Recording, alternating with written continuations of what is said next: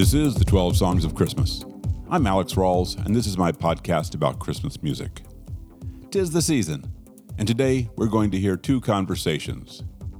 In 2007, alternative rock band The Smithereens released Christmas with the Smithereens.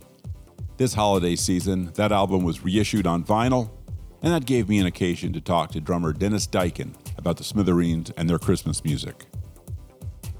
I'm also talking today with Jim Goodwin, who posts indie Christmas music on his Christmas Underground blog. During the heyday of the MP3 blog, there were a number of good blogs whose creators digitized and posted songs from old vinyl records. But the threat of legal action for unauthorized use shut a lot of them down or forced them to change their plan. Jim's part of the next wave of Christmas music bloggers, and he scours Bandcamp for cool new Christmas music instead of old stuff. Since one of my interests is how musical traditions find contemporary expressions, I'm really interested to find new Christmas music too. We'll get to Dennis and Jim in a few minutes, but first, my 2022 Christmas music mix is still available for download. Email me at alex@myspiltmilk.com and I'll send it over. If you'd rather simply stream your Christmas music, I now have a 4-hour mix up on both Spotify and Apple Music. Look for 12 Songs of Christmas 2022 to find them, and I'll put links to both of them in the show notes. I don't think there's any overlap between the download mix, which also includes some tracks that aren't on streaming services, and the Spotify Apple mix. So if you like Christmas music, I have you very, very covered. If you missed the episode with Derek Bang on the Charlie Brown Christmas soundtrack and Vince Guaraldi, I hope you'll go back and check that out. It shines some light on Guaraldi and on the super deluxe reissue that contains everything available from the recording sessions for the album. There are a few tracks I still can't find the sessions for, but it's interesting to hear some of the songs find their final form and to hear Guaraldi work at passages that would sound effortless by the time he completed them. Let's hear a track from that. Then we'll be back on the other side with Dennis Deichen of the Smithereens. Getting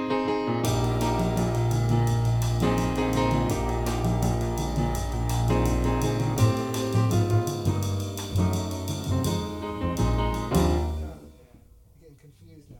Here we go. 1, 2, 1, 2, 3. Excuse me. I'm just going to start the pickup.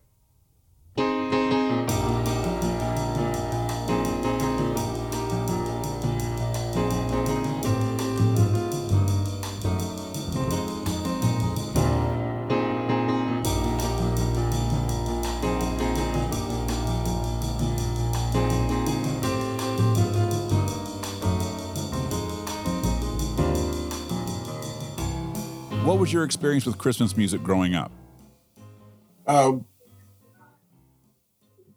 I guess my experience with Christmas music as a kid was not dissimilar to anybody else of my generation. I think our first exposure to a lot of culture was achieved through watching TV, So be it the Lawrence Welk show that my parents watched or cartoons that were aired during the holiday season, the radio. That was my exposure to a lot of music and like I say, culture in America. So I would say that, and I had some kiddie records too when I was very young. I'm talking age 2, 3. I was already raising my antenna to what was out there in the music world. And just to add to this, I think that my entree to rock and roll was probably from watching American Bandstand at that age, and it just drew me in. But Christmas music, I certainly remember all the, and again, they were probably kiddie records, but all the standards, I guess you would say, the Jingle Bells, and one that I always loved was Oh Holy Night. Whatever rendition, I don't know what I heard when I was a kid. But I got to say, one of my most indelible Christmas music memories and experiences came from my parents, who were not very musical people. They liked music, but they didn't play instruments. They didn't sing very well. And they didn't really buy records. My parents, they didn't. It sounds funny because I'm the complete opposite. I have thousands and thousands of LPs and CDs and 45s. They had maybe one or two. Wow. But when I was really young, my mom did have this 10-inch LP. And both my parents, their ancestry comes from the Carpathian Mountains, the Slovakia in particular. So they had this 10-inch LP it was called Carpathian Rusin Christmas Carols. And it was an a cappella choir. Side one I think it was 6 tunes sung in with the language that's called Old Slavonic. And the same 6 songs were on side 2 sung in English. Oh, wow. And this choir, it was a church choir from Clifton, New Jersey. And they sounded like a professional choir. They had top flight singers in this group. And this stuff was really, oh man, it was like of the earth. It just sounded like, like it was recorded in the old country. And it was soul stirring music. I still listen to it every season. So that was a very different exposure to music than I would have gotten from just pop radio or TV. So that the church that my parents attended, that was the kind of music we would hear sung by the choir there too. Not quite as expertly rendered by this other choir on this record, but anyway, that was very much a big part of my musical grounding at a very young age. I gather you've found that record since then, or do you still have that version? I still have that copy. Oh, wow. Yeah. And I think it might be on Spotify. I think I found it on Spotify. I think I did. I was poking around and I think it turned up. Carpatho-Rusin Christmas Carols. It's worth checking out. It's wonderful music. So, yeah. Yep. Was there a point when your relationship to Christmas music changed, like when you were a teenager? I always liked it, and I cite Christmas music. Well, to answer your question, I don't think it did change. Okay. I think I always maintain a certain respect for Christmas music and even compartmentalized it in a way that allowed me to enjoy musical forms that otherwise I would deem square.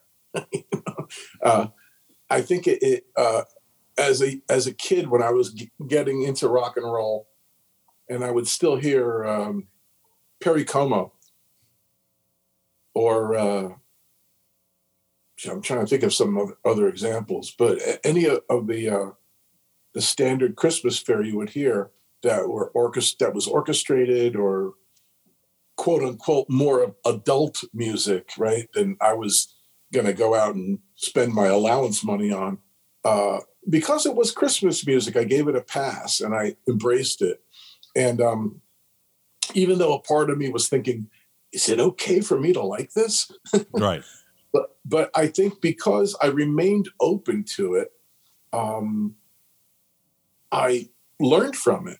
I without realizing it at the time, it was it gave me it gave me understanding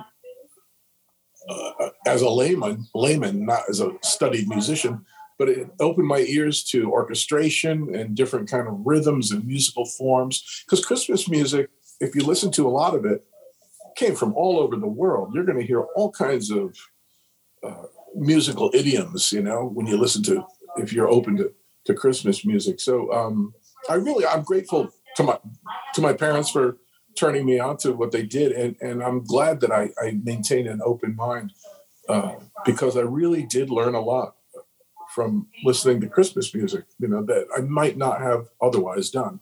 Oh, there's no place like home for the holidays, 'cause no matter how far away you roam,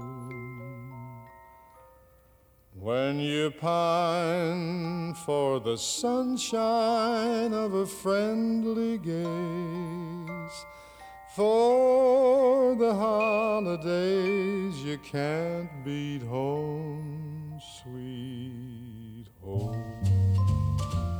I met a man who lives in Tennessee. Now, flash forward to Smithereens time. Your first Christmas record was a version of Rudolph for 1982. Is that right? 1992. Yes. Yeah. Yes. That's correct. Yeah, we did. We recorded that when we were on Capitol. At the time, it was a promotional only release, and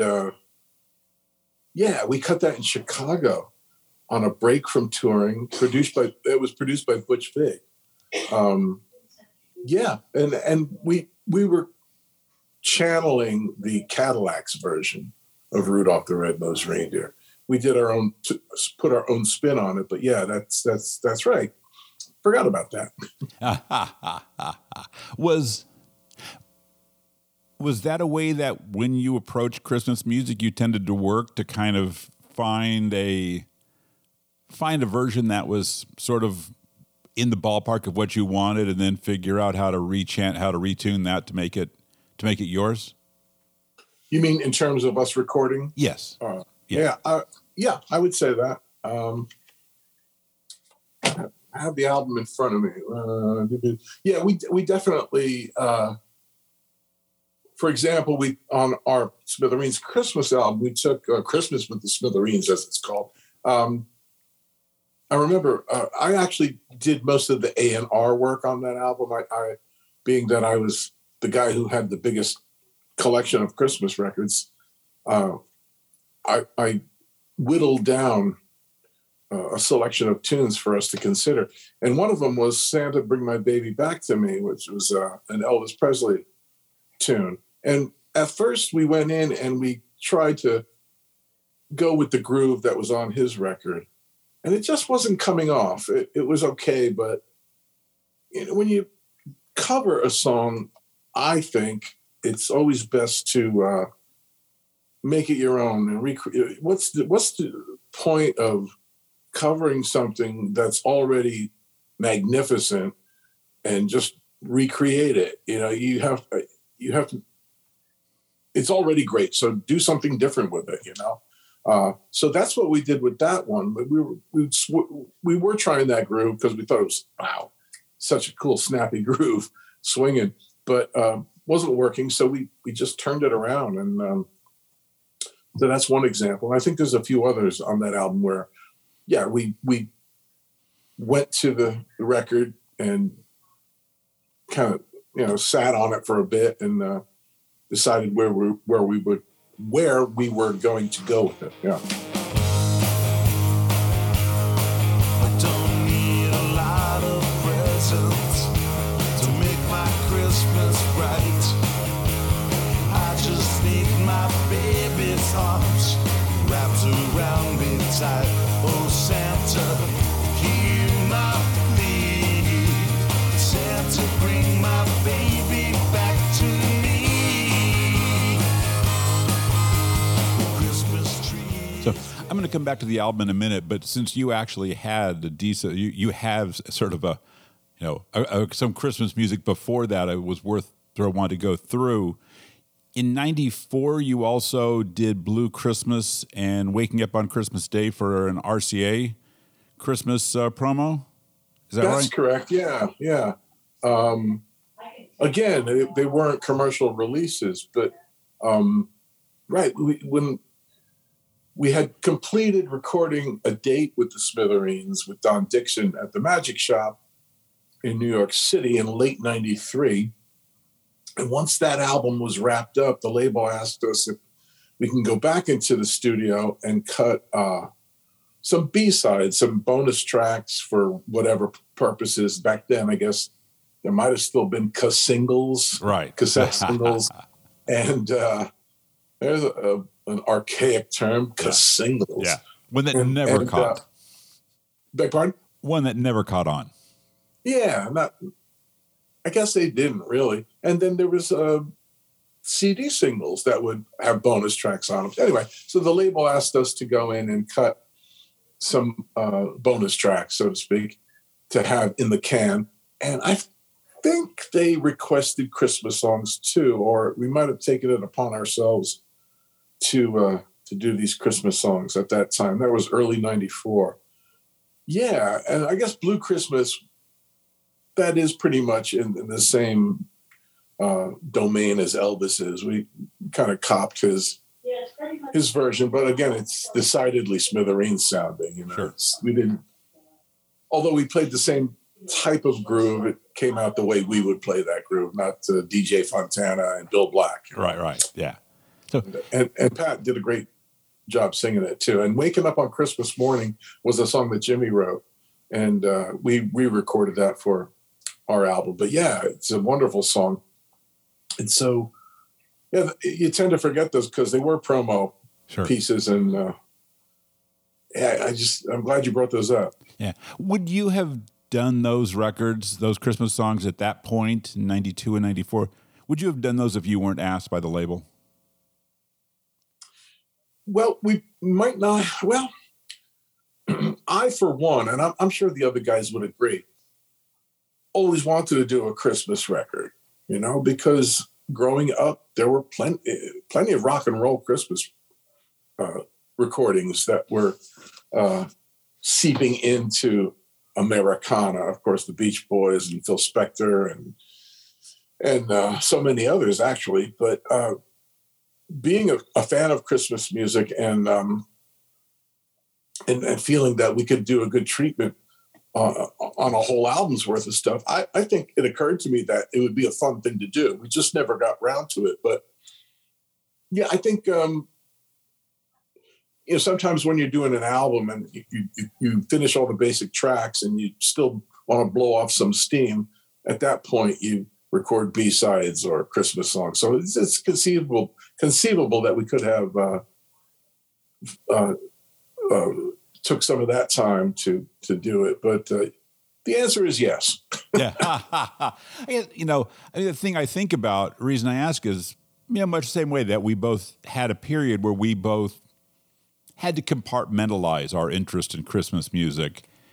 And I would imagine, and part of me wonders, like if the point when you were in the process of establishing your reputation, would that have been a time when you thought, now's when I break out my Christmas song? Or would that have felt at the moment, if someone hadn't have asked you, you would have thought, that's something we'll do later. There's time to do that again. There's time that this is the moment when we establish who we are most fully, focusing on our music.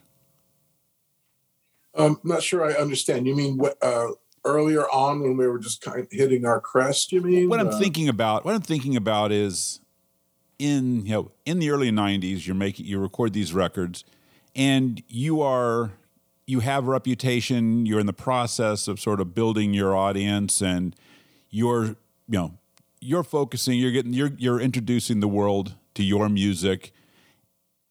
Is that a time when you would have said, "Hey, let me break out Rudolph"?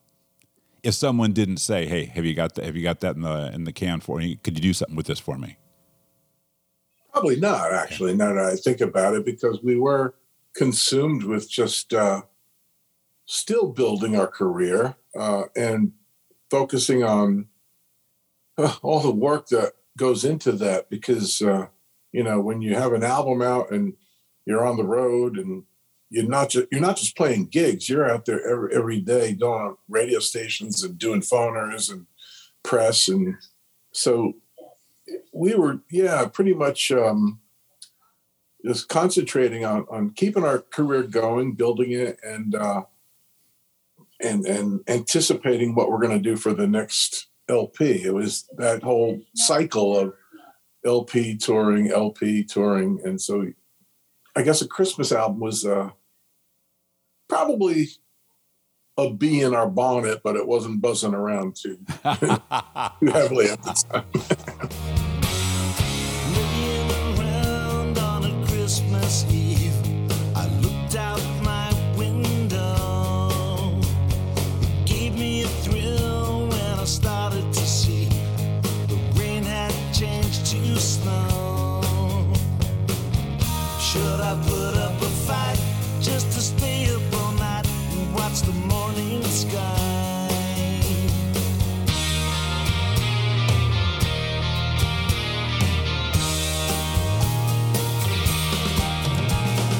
Waking up on Christmas morning.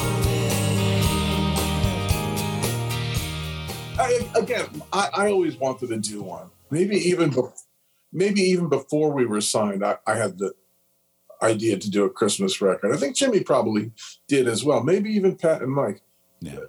Because it's a fun thing, and it's just it's a great American tradition, I think, Sure. for an artist to do a Christmas record. It's just there's so many things in life, and there's so many things in your career that take precedence sometimes. But I guess that's another long-winded answer to the question. Oh, no, that's great.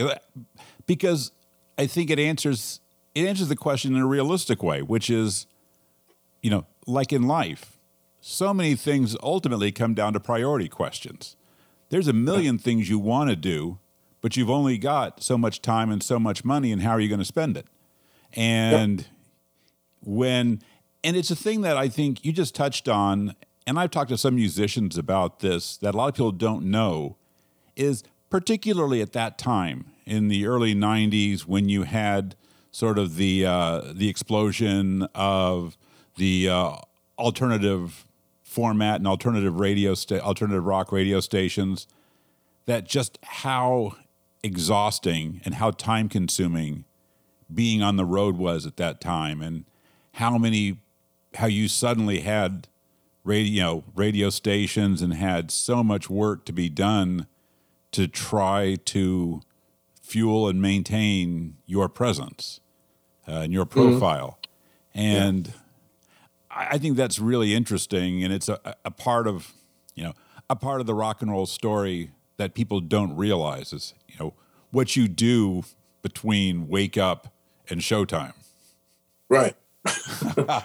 we actually, I guess at the height of our career, we had to have a separate bus from our crew because we were on different schedules. They would go ahead to cities to set up our gear and actually do sound checks for us. And we would travel separately because we had to arrive at prescribed times to do radio and all those other promotional duties. So it was pretty taxing. Now, something else occurred to me just now is that, and that is, while all this is true, that there's sometimes it doesn't feel like you have enough open days in your calendar to get a Christmas record done. Doing a Christmas record is also another avenue, a pretty smart avenue of promotion, because if you create a record that catches on, a Christmas record that catches on with the public, it comes back every year, Sure. And it's there every December. And artists have done it, maybe as a stopgap too between major productions. Like, I don't know what, the Pretenders, for example, did that. Is it called 2,000 Miles? Yes. I think. Yeah. I forget how that fit into their release schedule, but It was on their third album. it was actually on. It was on Learning to Crawl. Oh, okay. Yeah. Then, or you think about Wizard, Roy Wood's Wizard. I'm not sure where or Slade, where those singles fell into. Yeah. But back then, it could, it was singles too. So maybe not as time consuming as producing a full length LP. Right.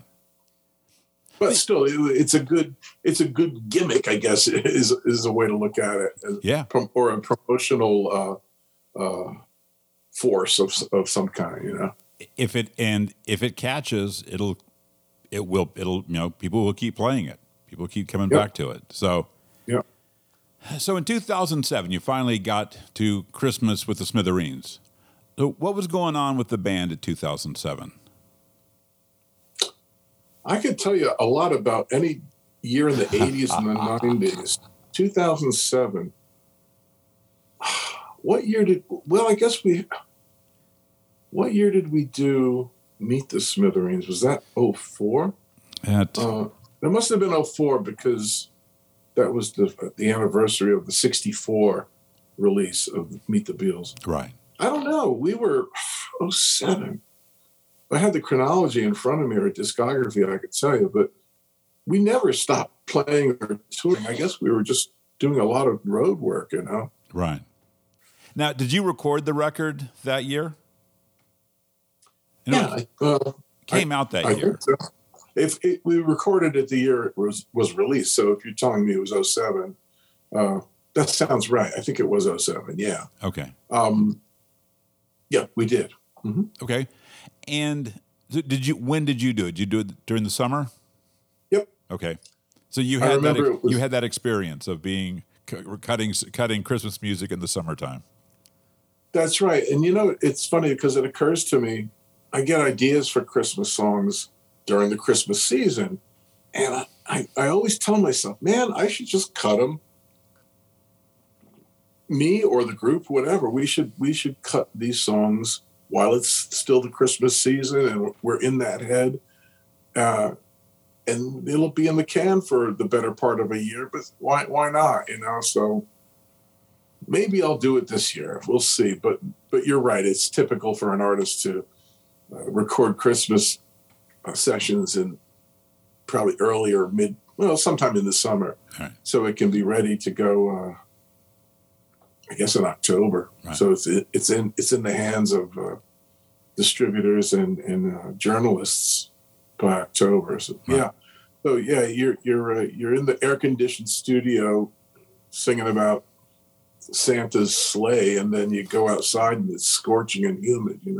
Did you have an idea behind for Christmas with the Smithereens? Was there a concept? I mean, not in the obviously like a concept album, but did you have kind of an idea of what y'all wanted it to do or be like? I don't think so. I don't think we had a vision for its totality, but we knew that going in, we wanted to choose songs and write songs that were pleasing to us.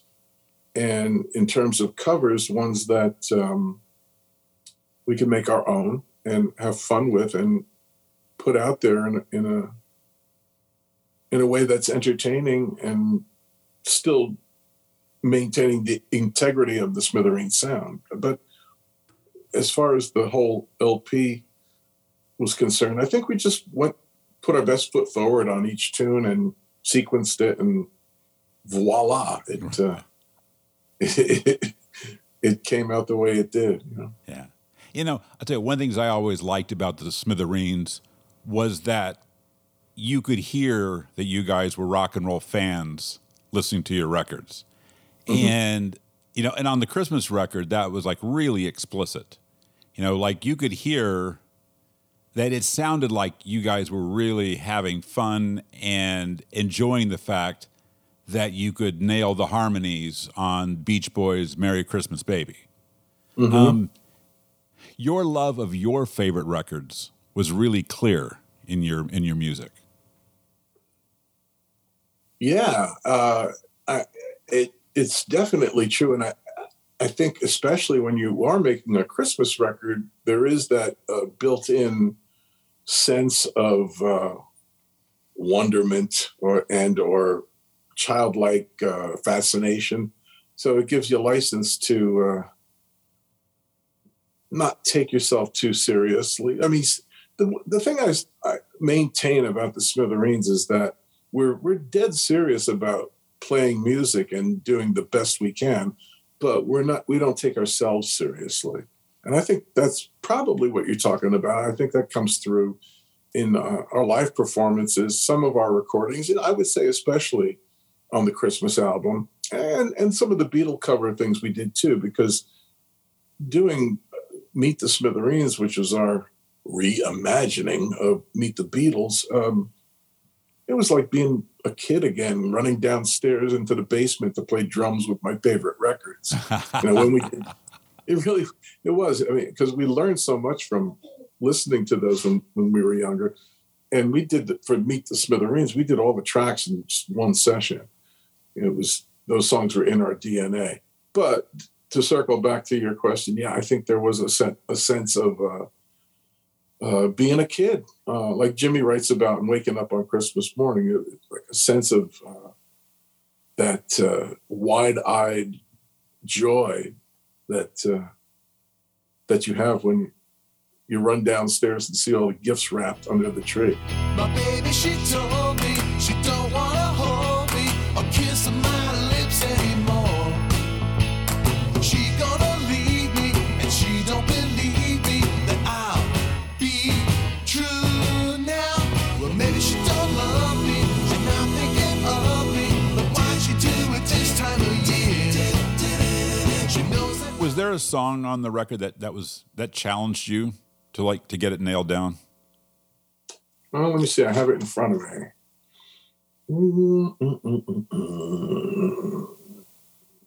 I did a version of "'Twas the Night Before Christmas." I actually did the narration, I guess you would say. It's just drums and vocals. Right. And what it is was our take on an Art Carney record. You might have heard it. It's his version from the 50s. Oh, I guess there's also Sleigh Bell on it too. But it was his version, kind of a hipster rendition, I guess you would say, of "'Twas the Night Before Christmas." It was challenging only in that, okay, I played drums and then I had to do the recitation.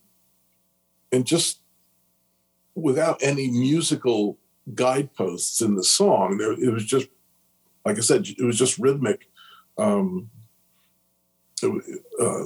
spots that I had to adhere to. So that was a bit challenging, only because, like I said, there was no musical cues. I had to kind of, even when I cut the drum track, I was singing the song to myself and hoping that I got all the sections right. So that was a bit challenging. 'Twas the night before Christmas when all through the house not a creature was stirring, not even a mouse. The stockings were hung by the chimney with care in hopes that St. Nicholas soon would be there. The children were nestled all snuggled in bed while visions of sugar plums danced in their heads. And Mom in her kerchief and I in my cap had just settled down for a long winter's nap. When out on the lawn, the other song on here that I thought was going to be a challenge, we actually recorded it.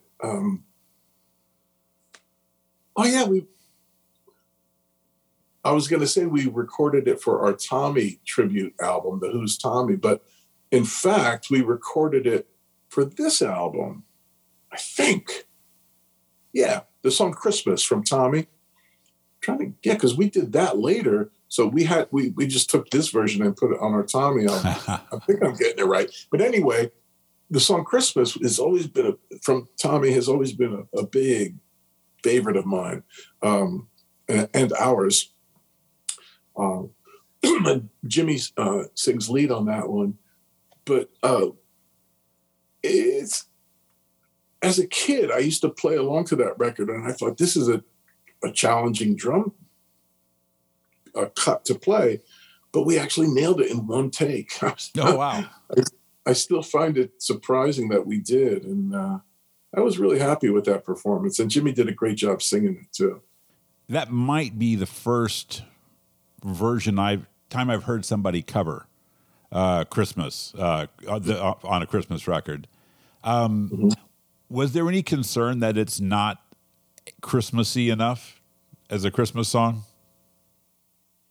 No, not at all. It's just because even when I got Tommy as a kid, that song just smacked of the holidays by virtue of its theme. You know,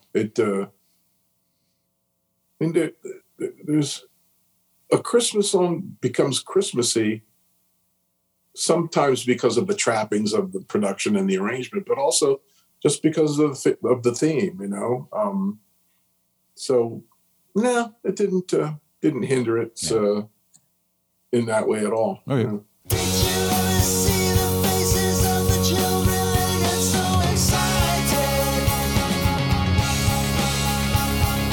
Waking up on Christmas morning hours before the winter sun's ignited. They believe in dreams and all they mean, including heaven's generosity. Peeping around the door to see what parcels are for free and curiosity. And Tommy doesn't know what day it is. He doesn't know. I'm glad we got time to do that. Christmas with the Smithereens is on sale now in all formats, including vinyl. At the point when I talked to Jim Goodwin of Christmas Underground, I was looking for Canadian Christmas music, and he just happened to have gone down that rabbit hole, digging up Christmas music by indie artists from Montreal. For a week, he posted short reviews and French, Canadian, and English songs for the season, some of which were exactly what I was looking for. Since it's Christmas time, he's posting a lot almost daily right now, and if you look at ChristmasUnderground.com, you'll see a lot of activity since we talked. You can argue that a lot of these songs don't sound like Christmas, but I think that has more to do with the way that the classic melodies and productions from the 1950s and 60s have shaped the way we think about Christmas music. When Irving Berlin wrote White Christmas, it didn't sound like Christmas then because there were so few Christmas songs before it in the public ear. I'd argue that the classic songs in the Christmas canon sounded like they were written for the pop audiences of the day, and the same thing is happening now. I can't remember if Jim and I talk about that, but rather than risk more repetition, let's get on with it. Let's hear Montreal's Elliot Maginot and his Ballad of Mrs. Claus. Then we'll be back on the other side with Jim Goodwin of Christmas Underground.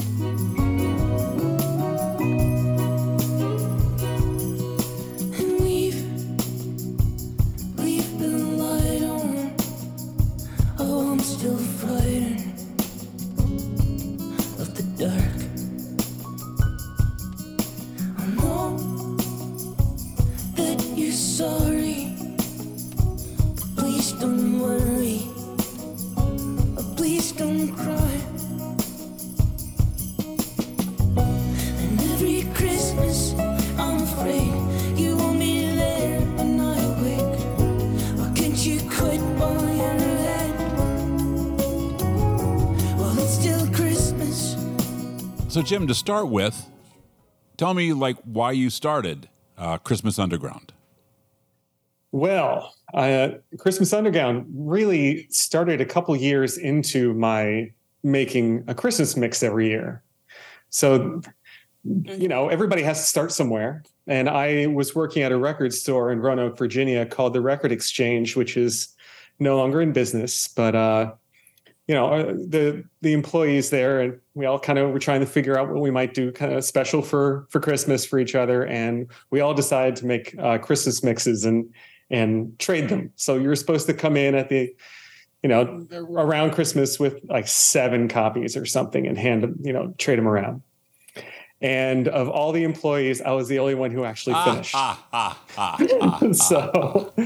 So I wasn't really familiar with what was out there. So I started doing a little bit of research and found, I think, the John Peel, Bell and Sebastian session out there. It might have been on Indie Torrents or something from back in the day.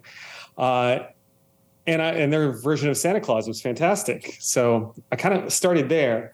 And because I was a big Bell and Sebastian fan, somehow it just kind of struck me that at the time, my favorite Bell and Sebastian record was The Boy with the Arab Strap.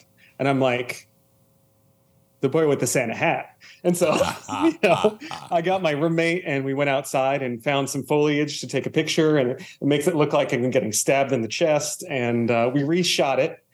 And I just had so much fun just with the whole concept of it, of spoofing it, that I just kept on going. And so after that first year, I decided to do the next one, which was instead of Fold Your Hands child, you walk like, oh gosh, I can't remember the regular name now. It's fold your hands. Oh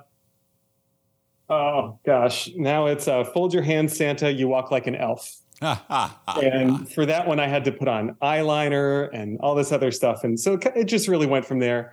I went from doing full cover shoots to just kind of like slapping my head on a body, which is also somewhat fun when it's a female form. And it just makes it even sillier. But so I started doing that and kind of getting deeper and deeper into the research of it and finding more and more obscure kind of releases. And I was following a number of other Christmas blogs at the time. I think my main sources were Stubby's House of Christmas. But then there were also some other kind of indie rock, Swedish pop kind of sites like this one called Swedes Please, which I don't believe is around anymore. But they had a Christmas post that they'd update every year with downloadable songs. And I found that a wealth of information from there, but that just kind of like helped you find those paths to travel down. And when I first started the blog, the idea was that I was just going to have a place where I could kind of give my thoughts on these various records that I bought. So, I started off by reviewing them, giving them, scores in some capacity where now my blog is really for me to write about what I love. I'm not going to waste time with a record that I don't like anymore, unless I pay money for it and then I will waste some time and let them know what I think. If I think it's really no good. But yeah, that's kind of where it started. And it was just, it's just a place for me to kind of try to be the resource that I wish I had found for myself. Right. Basically, like the purpose of the blog is to help that person who's making a Christmas mix with their friends find that really cool song. But also it's a place for the artists to make money, hopefully. I routinely will contact an artist who, let's say, maybe that doesn't have their song up on Bandcamp yet, encourage them to put it up on Bandcamp, encourage them to, at the very least, set it up for name your own price. I don't like putting up songs that are free. Mm-hmm. I really don't, even though that's their choice. I really want to encourage these artists to at least give the option of paying them for their effort, because it is effort. Sure. Especially, I have such a high regard for when somebody can make a Christmas song good. Right. That I want them to get paid. Yeah. Because if you can make a good Christmas song, then often that's just like the entry for me discovering that band and then falling in love with that band for all the other things they do. Because if they can do that really well, their other stuff is probably pretty great too. And so that's fun too. I've discovered so many of my favorite bands through this research process. As to whether they ever had a Christmas song or not, it's often because of that research that I found them in the hopes that they had a Christmas song. But then I went, but like Frightened Rabbit, back in the day, I remember being in my apartment at the time in New Jersey and coming across their MySpace page. And they had It's Christmas, So We'll Stop, just streaming on their MySpace page. You couldn't buy it anywhere. You couldn't do anything. So I ripped it off their MySpace page and put it onto my Christmas mix that year. I will happily rip stuff off of pages to be able to put it on my Christmas mix 100%. I'm going to get it. I want to pay the money for it eventually. Right. But if that's the only way to get it, I'm going to get it. It's Christmas, so we'll stop. It's on with the lights to warm the dark. It can cloak elsewhere as the rot stops for today. Let the rot stop just for one day. Only good red eyes, red suits, and faces will radiate, and the cold will hide its face. Now the cold's turned away. We can be best friends with the people we hate, 'cause we've all got blood, and it's warmer than you yeah, that's kind of like how it started. And now I'm 10 years in, which is kind of crazy. It's funny to watch kind of the blogs within the scene kind of talk about me every so often if they're putting up like a link or something like that. I think I was the new kid on the block for like 8 years on Hip Christmas or something, Right. but I'm not really a new kid on the block anymore, Right. but I feel like it. It's weird. Yeah.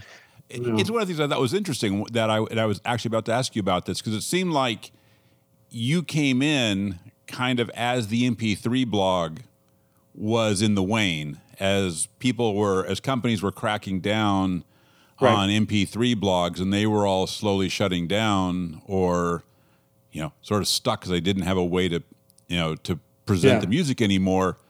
That, you came in and, and the thing is, I realized like a lot of places Bandcamp didn't have the currency it has now.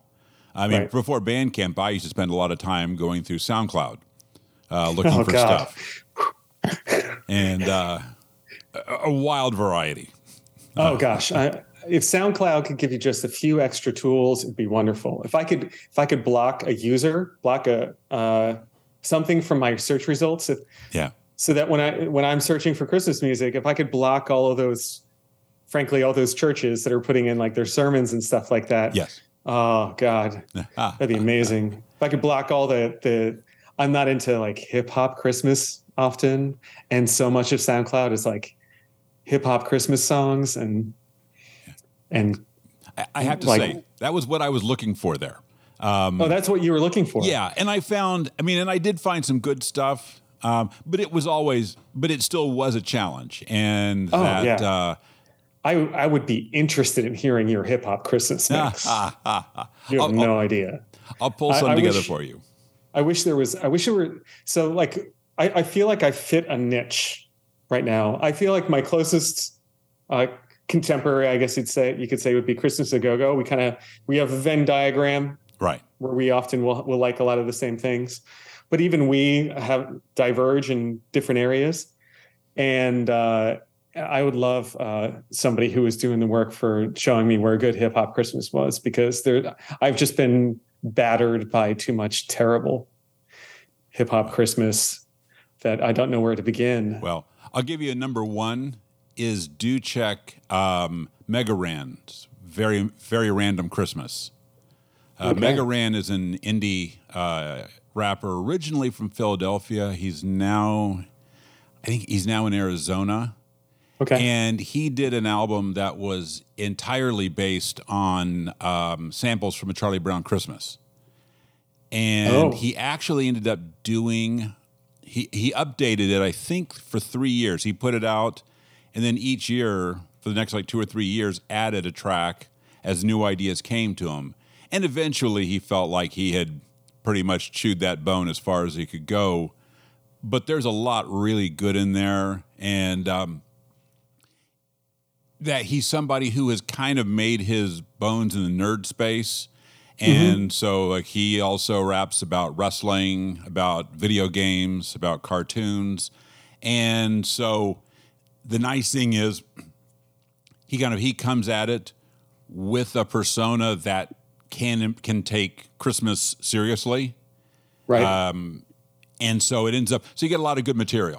It's your face, homeboy. It's the time for joy.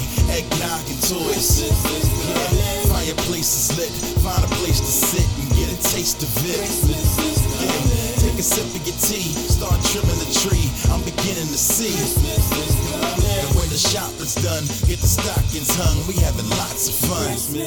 Word. It's getting dark a little earlier. Mom breaking out the CDs that mean the world to her. I know once I hit a Donny Hathaway, I know what time of year it is, and I don't even have to say another word, because the day is approaching when fireplaces burn bright, presents are open, cards in the mail from old friends, and everybody's got a pep in their step, from youngest to old men. Nobody is miserable. I've been really digging into French Canadian Christmas songs lately. I was about to ask you about that. Which anybody who visits my blog will notice that there's just a flurry of them. There's more to come. There's just so many.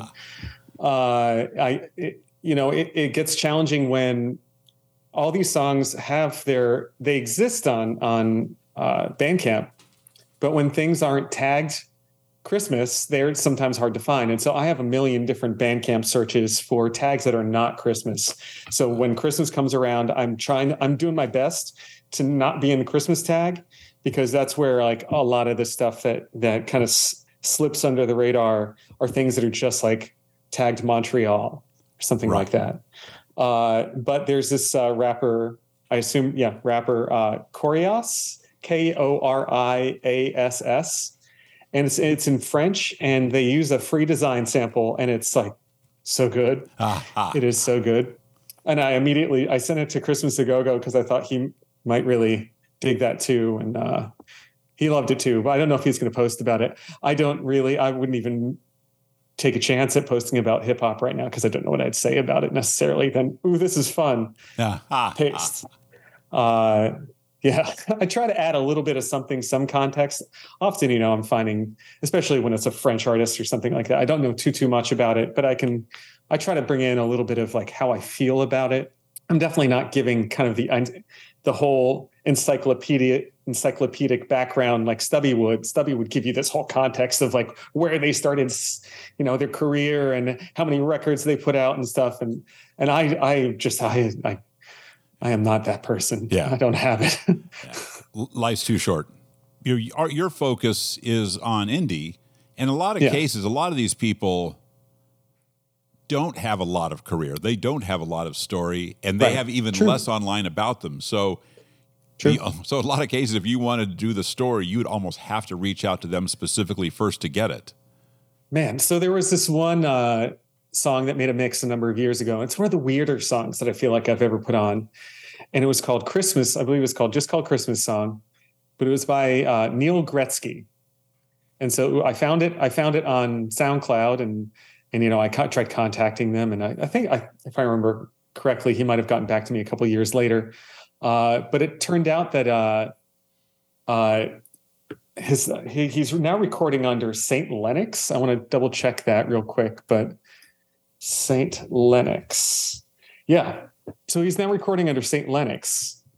But when I initially found that song, I could not find out anything about it whatsoever. I just found this song that ends up singing about chicken nuggets at some point that I just loved. His voice is very distinct.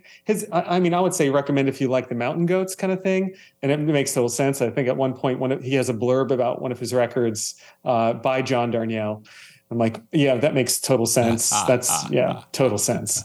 But he works on Wall Street and he writes these songs and they're so fascinating. I love his voice. I love everything about like his normal records too. They're all just so interesting.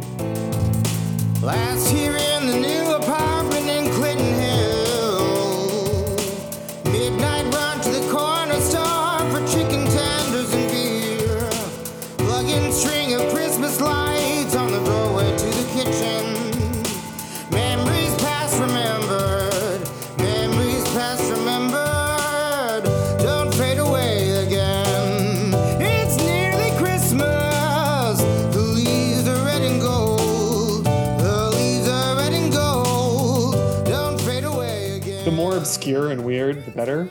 Yeah, I 100% agree that it's so nice to have something thoroughly mysterious just drop out of the culture somehow, because we're in a place where, with social media, with the internet, it is so easy for a decent amount of information, a paragraph's worth of information, to travel with almost anybody.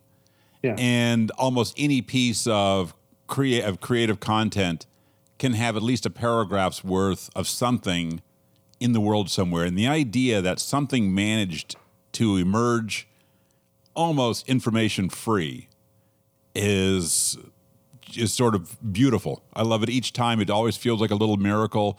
And almost always they're ones you actually want to know something about because they seem so inexplicable. Yeah. I've got we're talking about indie hip hop, and there's a track Beneath the Christmas Tree. Oh no, it's Beneath the Christmas Tree is a balanced Christmas. It's a version of I Saw Mommy Kissing Santa Claus by someone called Bitching Twisting, and I have no idea who or what they are. And it's somebody who pulled the Michael Jackson vocal from the Jackson 5 and put just a 4-chord progression behind it and a new drum beat behind it. And it's this 4-chord progression goes through the whole song. And it's so odd, and it's not the 4 chords, it's not the chords from the song. Someone has reharmonized it, but it also is fascinating because there's no movement.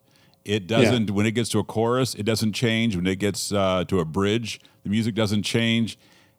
It at some point runs out of gas because it is that sort of stagnant, but it is such an out of nowhere idea that I want to know more about Bitching Twisting. And I have no idea. Wow! Mommy's kissing Santa Claus!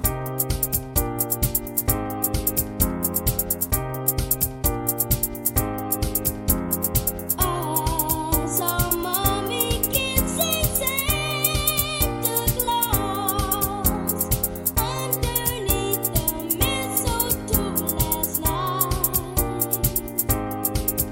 She didn't see me creep down the stairs to have a peep. She thought that I was tucked up in my bedroom fast asleep.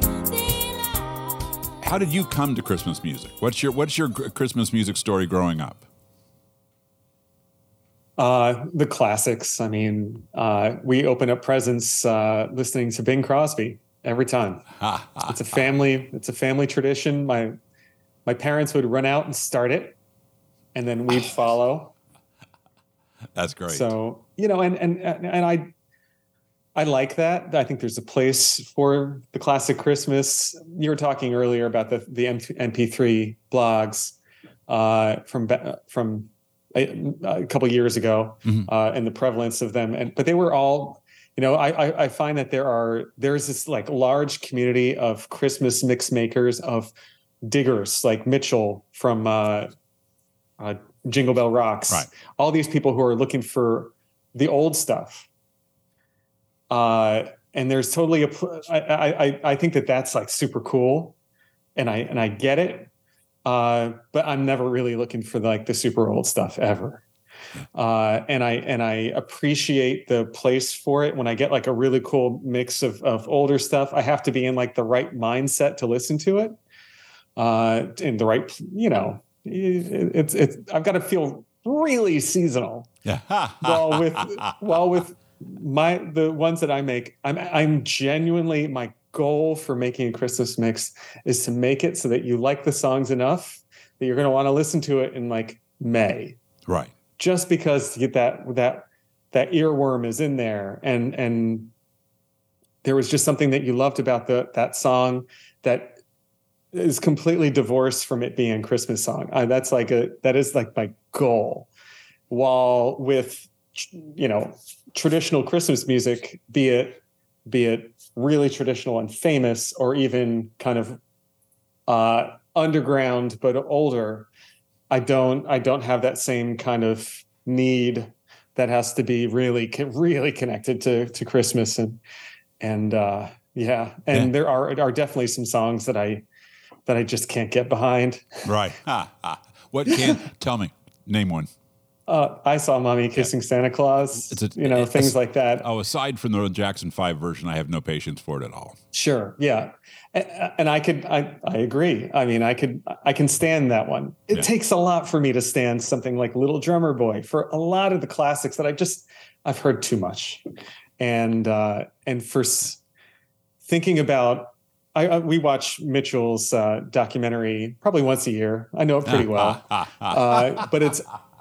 But it's pretty funny to talk to these people who are so dedicated to Christmas music and find out kind of how much they dislike Christmas music. Yeah. And that's why they do what they do. And I get it. Yeah. I get it. Yeah. Yeah. I found there's a lot of the old stuff that I really like. I have a deep sort of soft spot for kind of easy listening Muzak Christmas because, and it's completely a growing up thing that I have a very clear memory of, like going to bed on Christmas Eve and having my dad have his radio on and hearing things like the Jackie Gleason Christmas album and Longines Symphonette and things like that all going on. And so that stuff kind of cuts through. It's like I know what's wrong with it, but I also can tell you what's right about it. But I find that kind of as a thought that sort of stuck with me living in New Orleans is I never want to feel like I'm living in the long shadow of a better time. And, in New Orleans, that's very much an issue because obviously with a city that has had, so much jazz, has had Louis Armstrong, and then that also had in the 70s had funk and R&B with Alan Toussaint and the Meters and Dr. John, that it's easy to feel like we're living in the long shadow of people like that. And I have a feeling, I cover music here, and I don't think that's the case. That people may not be paying attention the same, but a lot of great music's being made.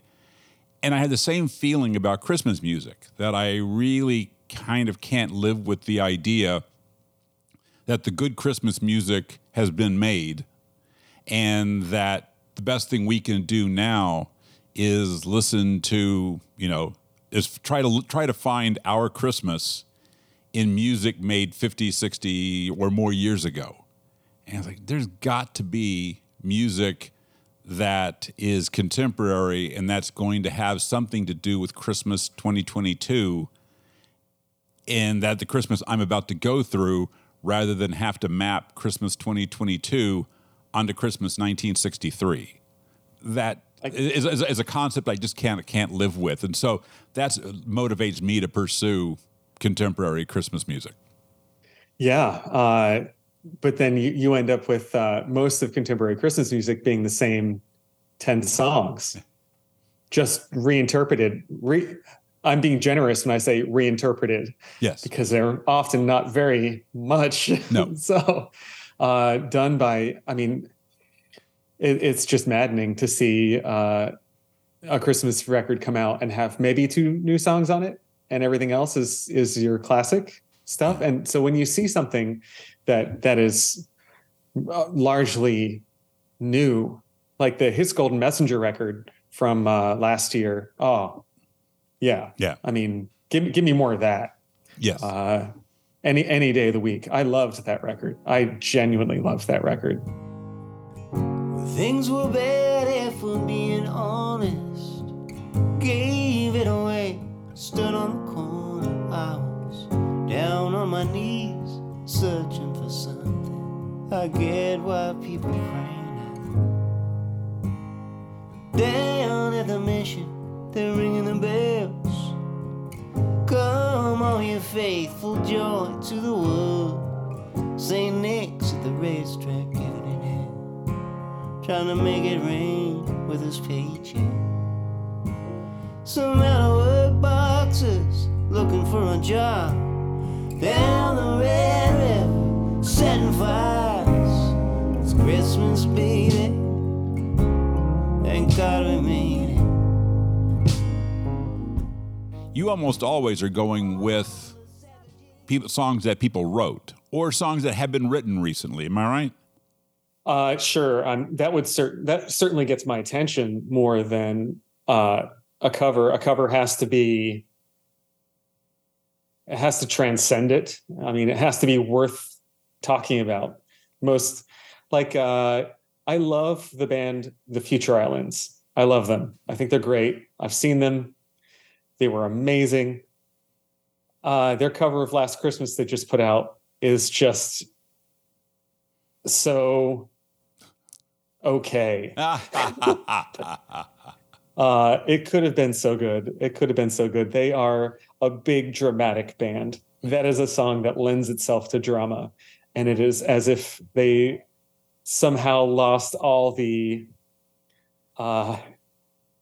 urgency that they could have brought to it. And that kind of stuff, I'll never write about that song. I don't want to trash them. Sure. I'd like to encourage them to do something else better. And so it's just easier to find, if it's an original, you can kind of come to it from a different place and kind of appreciate it for what they just made, as opposed to, 9 times out of 10, just whatever cover is just boring when it comes down to it. How do you think about, what are you looking for? What, kind of makes a good Christmas song for you? It all starts with the music in some capacity, the music and the voice, and then I start thinking about what they're actually saying, which is why I can get away with truly loving songs that are in languages that I don't know. So, that's really where it comes from. I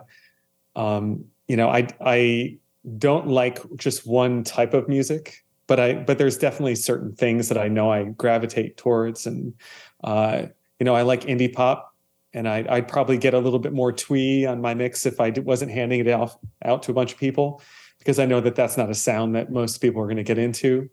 But sometimes there's something that's just like so dramatically good that you have to throw it on there anyway. So you can overcome that it takes a little bit more, but it gets there. But yeah, when it really comes down to it, and there's often within a song, there might be just one moment. That's that moment that you latch on to where you go, oh my God, that song's amazing. And I don't even really care about this, the rest of it. It's just that one moment that has just now bled into everything else. Yeah. And now I love this song. Yeah. So I truthfulness, simplicity, I feel like when somebody can kind of capture that feeling that you didn't know that you needed to capture, this is going to sound crazy, but just do it simply. That is so impressive. The one song that I posted about today is not technically a Christmas song. I'll try to get you the name here. It is a French-Canadian song. Again, it seems to be all I'm posting about right now. But Safia Nolan, and I'm not going to be able to say that. I don't know French, but it's Le Sentier de Neige. Le Sentier de Neige. Thank you, my friend from Louisiana. There we go. But it is just, it is a kiss in the snow. Yeah. And it is just so simple, and you can picture it. And it's just there sometimes you don't need to get crazy. It can just be one moment that they've created within this song. And I think that that's really pretty special when somebody can do something that simple and powerful. And I think it's just, it's just her and a guitar.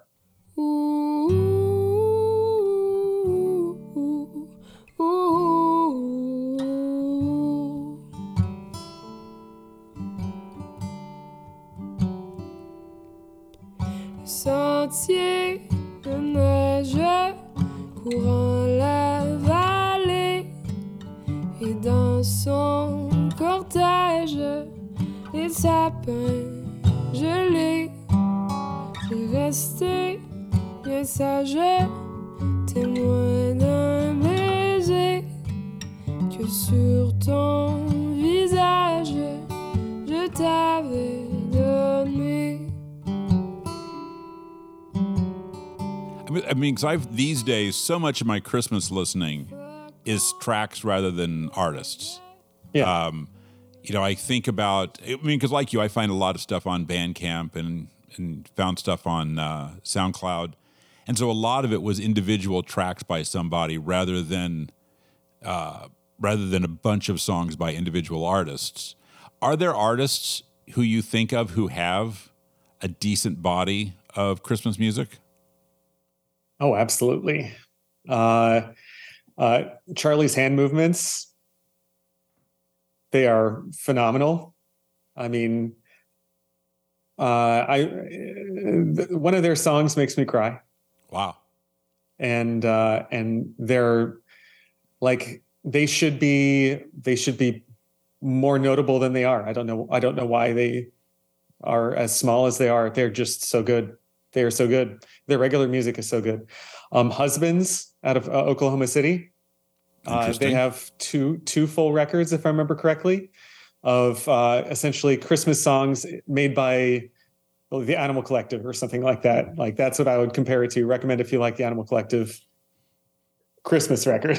Like it's so good. It was so good. Christmas Aguilera, which Cool. Great name. Yeah, I mean, whenever they have a thing on their Bandcamp, which is essentially a full record's worth of music, but they put out 1, 2, 3 songs every year, basically. And then last year they actually had a thing where you could donate to charity, and for £25 they'd record a song for you of your choice. Oh, very cool. To which the problem of infinite choice led me to not request the song, and now I am just like devastated that I did not do that. But I was like, what do I ask for? And I just couldn't do it. And they're one of my absolute favorites. Just, I mean, when I think of those moments where I discovered bands, there's a few that I will, if they put something out, I know it's going to be great. I know I'm going to have to write about it. And those are definitely some of them right there. I want to give you, I want to give you a present. Close your eyes, surprise, surprise, surprise. I want to wrap you up, just to undo you and woo you, get into you. I want to ice your cake. Thanks to Dennis and Jim for the time and the talk. Christmas with the Smithereens is out now, and you can find Jim at christmasunderground.com. He's also active right now on Facebook, so you can find new songs there almost daily. Thanks for listening, and if you haven't done what you have to do to get 12 songs in your podcast feed, get at it. We are on all the major podcast platforms. We'll wrap today with another song that both Jim Goodwin and I like. Folk artist Sarah Noel has released her 3rd Christmas song this season, and it's quietly dark and lovely. This is I'll Sleep Till Christmas. Talk to you next week.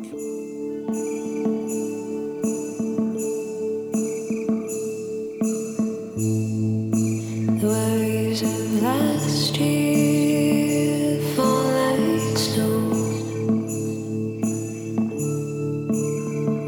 The stillness brings a change.